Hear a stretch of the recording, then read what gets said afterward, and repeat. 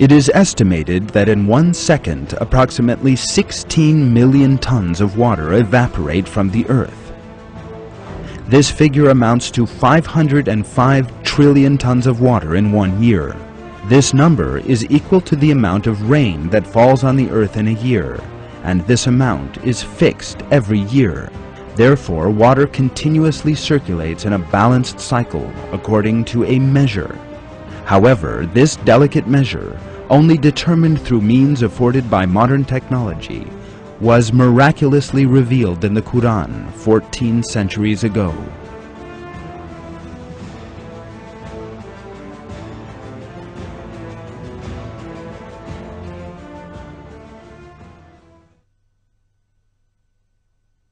It is He who sends down water in measured amounts from the sky, by which we bring a dead land back to life.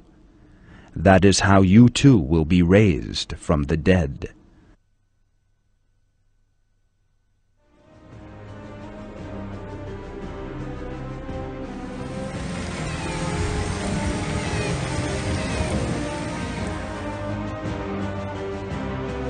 Life on Earth depends on this water cycle. Even a minor deviation in this equilibrium would soon give rise to a major ecological imbalance that would make the Earth unfit for life.